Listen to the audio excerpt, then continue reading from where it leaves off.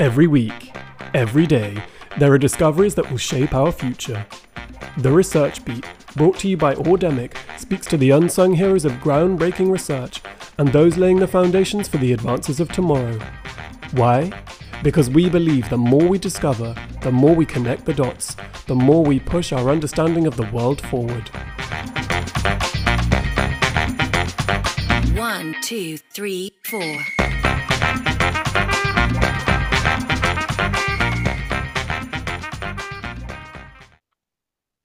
Hello, curious minds, and a very warm welcome to the Research Beat with me, your host, Jordan Krasinski. Today, we're going to be talking about maths with our guest, Dr. Charles Ruddy.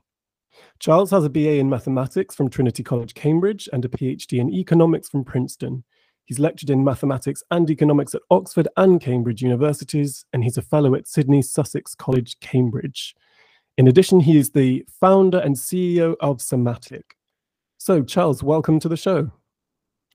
Pleasure to be here, Jordan. Wonderful to have you. So, Charles, let's get started. Can you tell us, what does Sematic do? Well, it's a platform for online assessment and resources for quantitative subjects, so maths and STEM subjects. So we work with maths at school level, and we tend to work with STEM subjects at universities.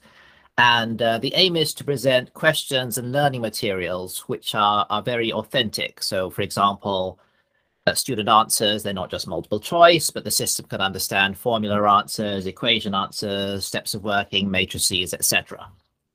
And we also try to present graphical explanations in a similar way to how you might present them on a whiteboard. So it's more interactive than what you would see in a static textbook. So overall, it's an interactive textbook for maths and STEM subjects. And I think the idea with all of these exercises is practicality, accessibility, understanding for students, right? That's right. Yeah, it aims to be a very effective learning process for students so that they can take in some quite hard concepts in step-by-step approaches.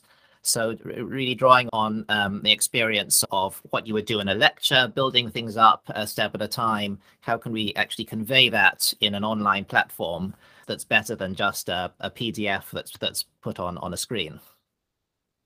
So why did you found it? Well, there are hundreds of millions of people in education at any one time, so it's clearly an enormous challenge to get them all learning effectively with the best teaching methods and approaches. And what's the potential of technology to actually allow the best content, the best learning methods to be conveyed has always been a question in my mind. And so when I was teaching, I would think about, what am I doing? Is there a method? But also, could a computer do this? And that's not just a question of, could a computer take my job, which is a fear of many people, but also, can the best methods of learning and assessment be reproduced in order to reach many more people than would just sit in one classroom? So what I wanted to do more than just have the best method I could for the few people sitting in front of me, but can this be actually expanded and scaled out so we can take the best education and distribute it effectively using software? It's a very nice idea. And do you find generally that students have a really good experience with Sematic? Yes, I developed it based on my experiences of what is needed for a complete solution. And we've had some very good feedback from students that actually validates that, which I was very, very pleasantly surprised with. So the aspects that they quite like are, first of all, when they do a question, they have a chance to correct answers, and they have a chance to do new randomized variants. And they find that quite an anxiety-free method of learning, because they're not faced with, they get it right or wrong and that's it. And they also like the convenience. I think convenience is very important for students, especially these days, whether we've got an app and then they do a question and there are links to the relevant materials that are right there. So putting things together for them in one place is a typical academic task, but they like it when it's done very simply. So it's not exam conditions, which does take some of the pressure off. Yes, it's generally we haven't been used a lot in exam conditions because exam conditions need a lot of extras for online assessment. You need proctoring solutions. So there are people talking to us about using it in exams, but likely to be later on in the year. And most of the work we do is on the formative side. getting students to grips with materials, rather than exams. So Charles, tell us, what are the mathematical challenges that students typically face when they're moving from school to university, which is why the app was designed?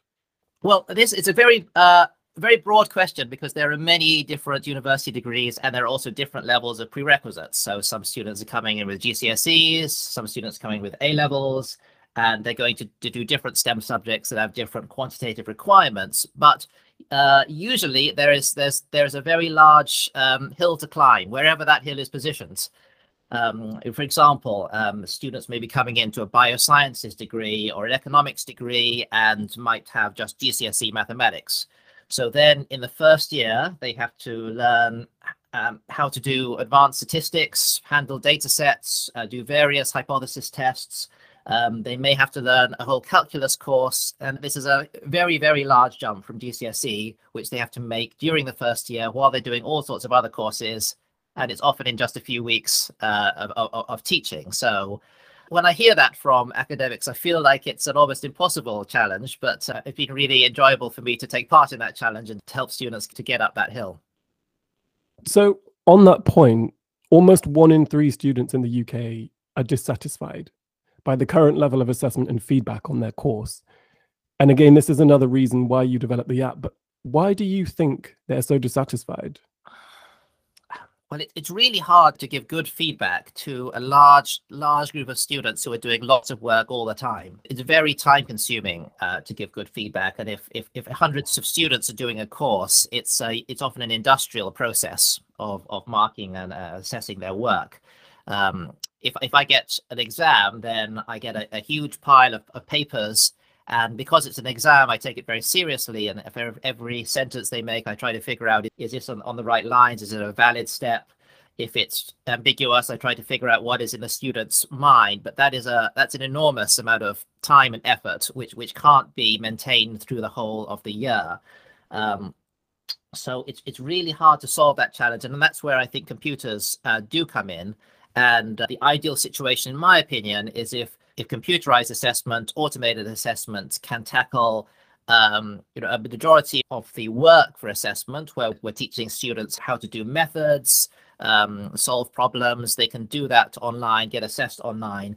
And then for those questions that require more complex answers, whether essays, extended reasoning, structured arguments that are being presented by students, then bring in humans, academics to evaluate those. In my opinion, that's the best balance of time and quality. That sounds like a good balance. And I was going to ask about the explanatory element of some maths problems. Obviously, it's not possible for a computer program to be able to give that detailed explanation that might allow a student to understand. Yes, well, these computers that do assessment, they're not thinking themselves. So ultimately, the explanation is written in some form by a person, an academic who is programming the system. So it is possible to give good explanations on a question. And even if that question is randomized and has different variants, you can give explanations that are adapted to those settings. So I think seeing explanations and seeing how things are done is very possible for a computer system. The only thing that's quite hard for computers is to evaluate student answers if they are very complex and structured and have intricate layers of argument and explanation. So that's when I think humans need to take over. And these various problems that you designed Somatic to solve, did you experience or identify these problems during your own academic career? That's an interesting question. And funnily enough, the answer is no, because I think I've taught at places which have the luxury of having huge resources in the form of college endowments in addition to student fees. And with these huge resources, they employ huge manpower to tackle these problems. So we are able to give students here a really good experience of assessment, and we can look closely at their answers and discuss with them in person. But that can't be scaled out to everyone. The resources are just too enormous for that. So it sort of inspired me by showing what is the ideal learning environment, and then how much of that could we actually replicate in an online setting and reproduce at scale. It's a fine idea to take your experiences and the quality of education that you received, put it all together and see if you can present it to anybody and share it with them to allow them to learn it, at their own pace in an effective style. Yeah. So I think you touched on it earlier slightly, but how have the last 2 years of restrictions affected students' abilities to transition mathematically from school to university? That's an interesting question, because it's when the lockdowns happened, I would have expected we've got perhaps a 3 months of learning loss on average, and then we're going to find students are just set back academically by 3 months when they arrive. But it's actually a lot more complex than that, and there are so many elements that have been affected.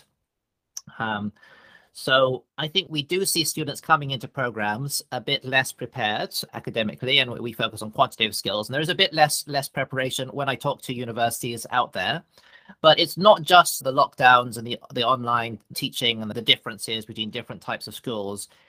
It's not just that. It's also that the assessment system was disrupted. So we had a couple of years of teacher-assessed exams, which meant there was a lot of inflation, which meant that students were going to very different universities than where they would have gone before. Very large cohorts at universities with a higher admission standards. So that means that there's students going into harder programs than they would have gone to before. So that also exacerbates the gaps that students and university departments will feel.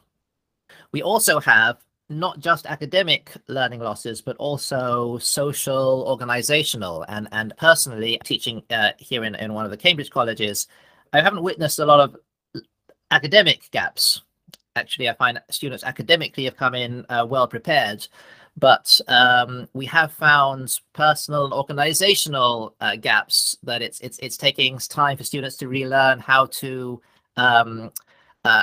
discuss with each other, how to collaborate, how to organize themselves. I think a lot of people used to have been sitting in a bedroom learning for a year, and now having to take the time to figure out what it's like to engage with people in person, and what it's like to organize themselves in ways that they didn't have to do when everything was online. So something I didn't expect was to find that the non-academic issues are often more important, resulting from the disruptions of COVID.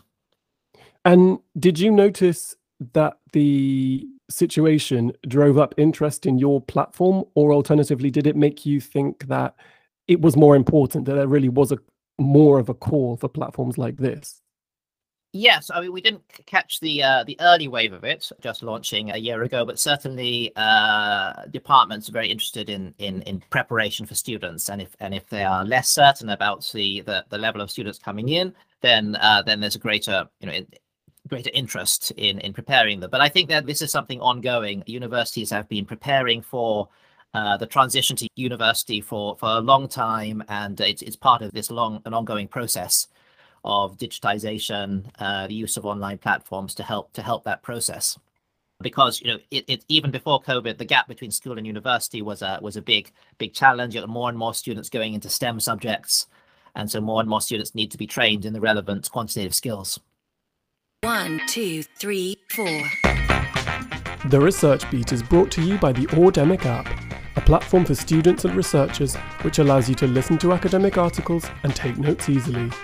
On the go and simple to share.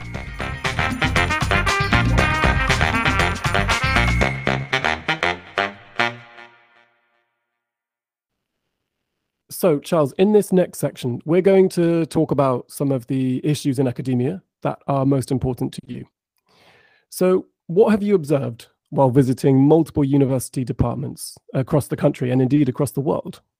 Well, it's been very eye-opening, because I've just worked in a couple of economics departments, and I never really even worked out how those departments function, because I was just giving my lectures, doing the exams, etc.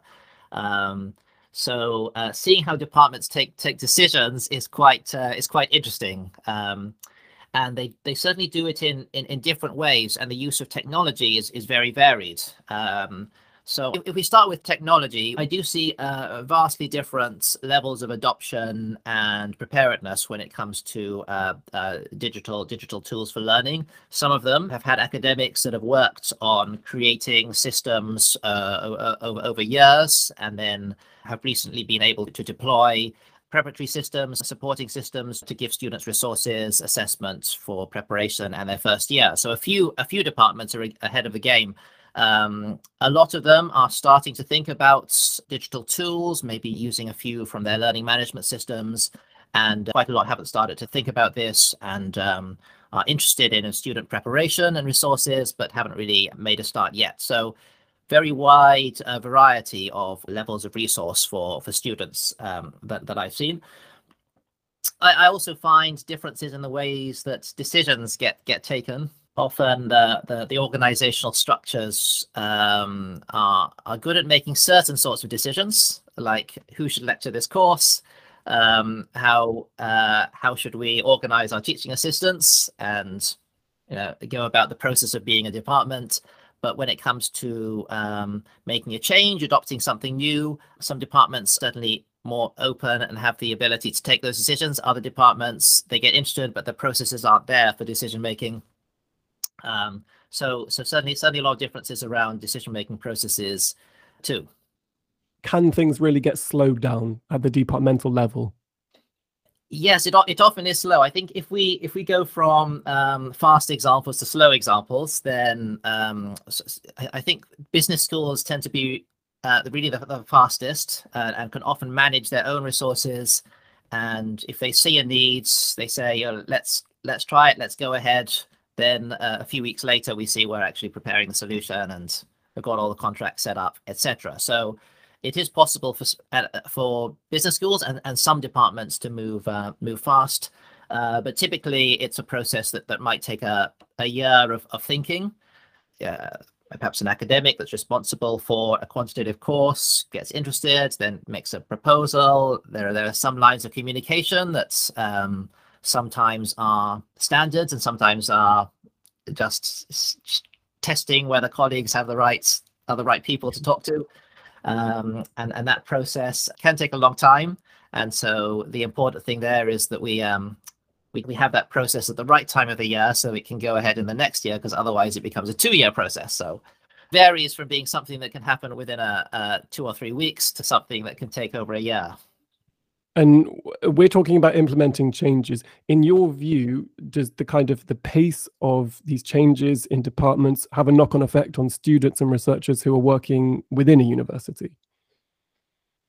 I think that departments are most interested in identifiable problems. So where they are going from one course to the next, but don't quite have the right skills to do that.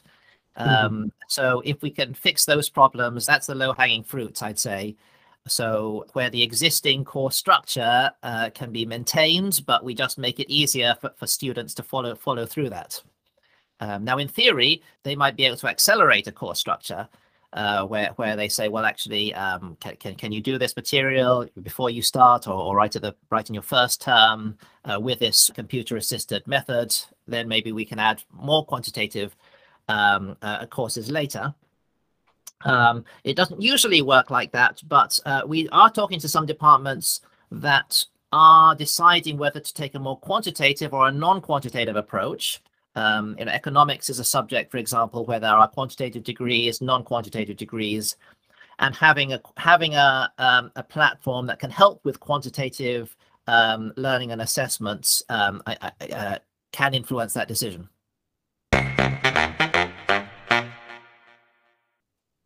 So we're going to take a look at a couple of articles and a couple of issues in your field, Charles. This first article, using game theory mathematics to resolve human conflicts. Now, before we go into this, I wonder if you could just give us a quick overview of what game theory is.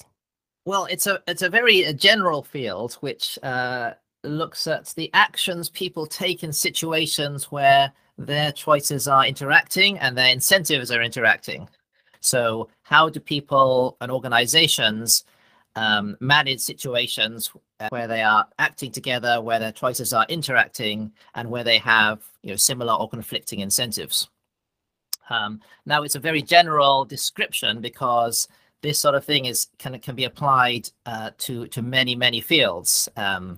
The agents concerned, they could be people in teams, they could be countries that are interacting in an international relations setting, they could be businesses, they could even be plants and animals in an evolutionary biology setting where they're interacting in predator-prey, or they can even be trees in a forest deciding whether to grow high or wide. So it's a very generalizable setting, and that generality has allowed it to take over a lot of economic modeling over the last 50 years. And we have actually a really interesting example here of those conflicting ideas, intentions, and standpoints. So Professor Nels Bunnefeld, a social and environmental scientist at the University of Stirling, carried out a series of investigations into conflicts between people who, on one hand, want to use resources for biodiversity, and on the other hand, who want to use resources for growing food. And these games were developed and carried out concerning a variety of situations from Scotland to Gabon. So this is a very complicated issue, and I wonder what you think about using game theory to try to solve these kinds of problems. How does it work? Well, the way that they used game theory was actually more using games to try to solve the problems, and it was very entrepreneurial. So not your standard game theory paper that appears in a journal. They actually wrote an app that gets people to participate in games where these games have an ecological component. Quite entrepreneurial, an entrepreneurial way of doing this, because they built this to be engaging so that they could get lots of data. And it looks like they analyzed that data from the point of view of qualitative analysis, I think, so that they could see how do people engage with these games, how did they interact with each other, what was enabling cooperation. I think it's a mix of qualitative and quantitative analysis. So actually, experimental game theory is a big thing in the research field, because we don't just want to understand how theoretical agents play games with complete rationality and maximum ability to work out the best strategies. We also want to know how do ordinary people, how do real organizations play games. So I would say this work is more in that setting of experimental games. Usually experimental games are done in very controlled settings where a group of participants, often they're students, they come into a room, they're given certain financial incentives, and then they make strategies in controlled settings, which gives you some degree of reliability, some degree of scientific validity, at least within that group of people, for rewards that are fairly small. But I think the research that was done by Bunnefeld and others was a bit wider ranging than that, a bit less controlled, but more data. And I think that is what we're seeing in the world out there. Lots and lots of data, perhaps not very controlled, but we can try to glean what insights we can from it. Well, the article was very clear that the landowners involved in these various cases had very heated opinions. And it's interesting to think about how those, complicated, nuanced opinions can be worked into mathematical modeling and games which might have a worthwhile outcome in terms of helping people in situations. Yeah, the trouble with game theory is that it can get very complex very quickly if you try to add a lot of features, whether the way in which people form opinions, whether it's various sorts of emotions. So it's usually good for understanding one of those things at a time, but not multiple things, because it goes beyond our ability to analyze those models. But I think they were getting some quite interesting qualitative results about the effect of being able to communicate on the ability to resolve problems. And also, they mentioned the effect of incentives, which is always a good thing to measure when we're doing policy and economics. Let me see. It was incentives. It was incentives for conservation efforts and the effectiveness of that. So we're getting some quite interesting survey data on potentially the effectiveness of incentives for conservation out of these games where they got lots of people to engage. So, Charles, you wanted to say something about polarization in this study. Yes, because there was some other research in this article by Ulbrich, and he was looking at what are the dynamics of polarization, which we're seeing so much of these days that it's a massively important topic. And what he was finding was that people aren't just in bubbles that exist, but these bubbles were strengthened by the incentives to appeal to and get approval from similar people. So what are the dynamics of bubbles? I think is such an important question for the modern world, because these bubbles are so limiting to the process of thought, the process of gaining knowledge and objectivity. And just to clarify, these bubbles are situations or structures where you have a number of people who are kind of aligned or contained within a particular ideology. Yeah, contained in a particular ideology, so they don't hear the other perspectives, and information which doesn't confirm the bubble that they are in is not going to penetrate. So these things are really interesting to model and try to understand, and then see, because the bigger question is, can we continue to live in democracies in a situation where actual objective information doesn't reach people because they all live in bubbles? And I think their identification of the incentives that are involved in bubbles is really important. Now, I'm focused on teaching now as an academic and through my startup Somatic, but this sort of thing actually wants me to go back into research and try to figure this out, because somehow we need to put together why are we having these bubbles and this polarization, and can we achieve a situation where we can combine hierarchy with independence, where the hierarchy is that some people have got to the point where they are becoming experts or have been approved as people who understand things well. And can we have these groups that are trusted and can communicate information more widely? Is that compatible with the polarization and bubble formation that we see at the moment?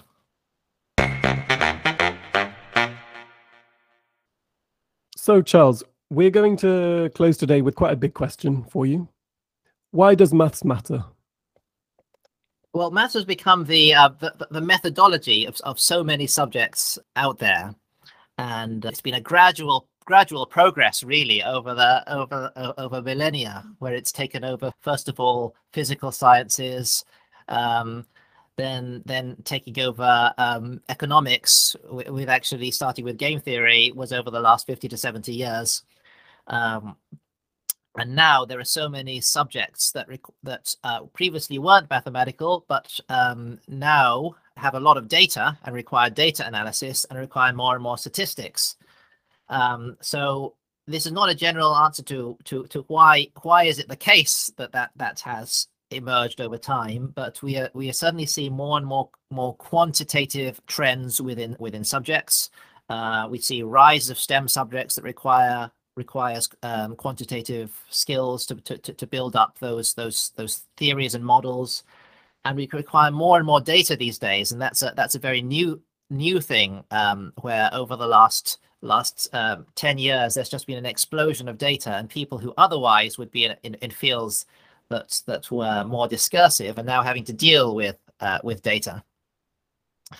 And even in the humanities, I'm told that there are now databases of articles and research words, and many researchers spend their time in these databases, querying, searching, performing quite quantitative studies actually. So the most recent answer to that question is that this preponderance of data that is cropping up all over the place, and we are measuring more and more things and having to analyze those measures. So researchers, you're going to need maths far into the future. Certainly researchers, but I think even people going into regular jobs need to answer the question of how do we use data to do our jobs more effectively. Definitely. And Charles, finally, how can our listeners reach you if they're interested in getting in contact with you? You can write to me at the shortest email is cr250@cam.ac.uk, which is my academic email address. Or if you're interested in the work I'm doing with quantitative assessment and resources, then go to the summatic.co.uk page. That's SUMMATIC, and you'll be able to find my contact details there as well. Wonderful. And can they also reach you on social media? Yes, I tend to limit my social media usage these days, but you can find me on LinkedIn as well, Charles Roddy. Fantastic. Charles, thank you so much. It's been an absolute pleasure to have you today. A wonderful conversation. It's a great conversation, Jordan. Thank you.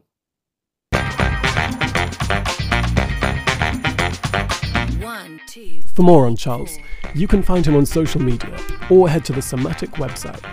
And if you want to listen to the latest research, organise, take notes and share, sign up for your free trial of Audemic at audemic.io or follow us on Twitter, LinkedIn and Instagram.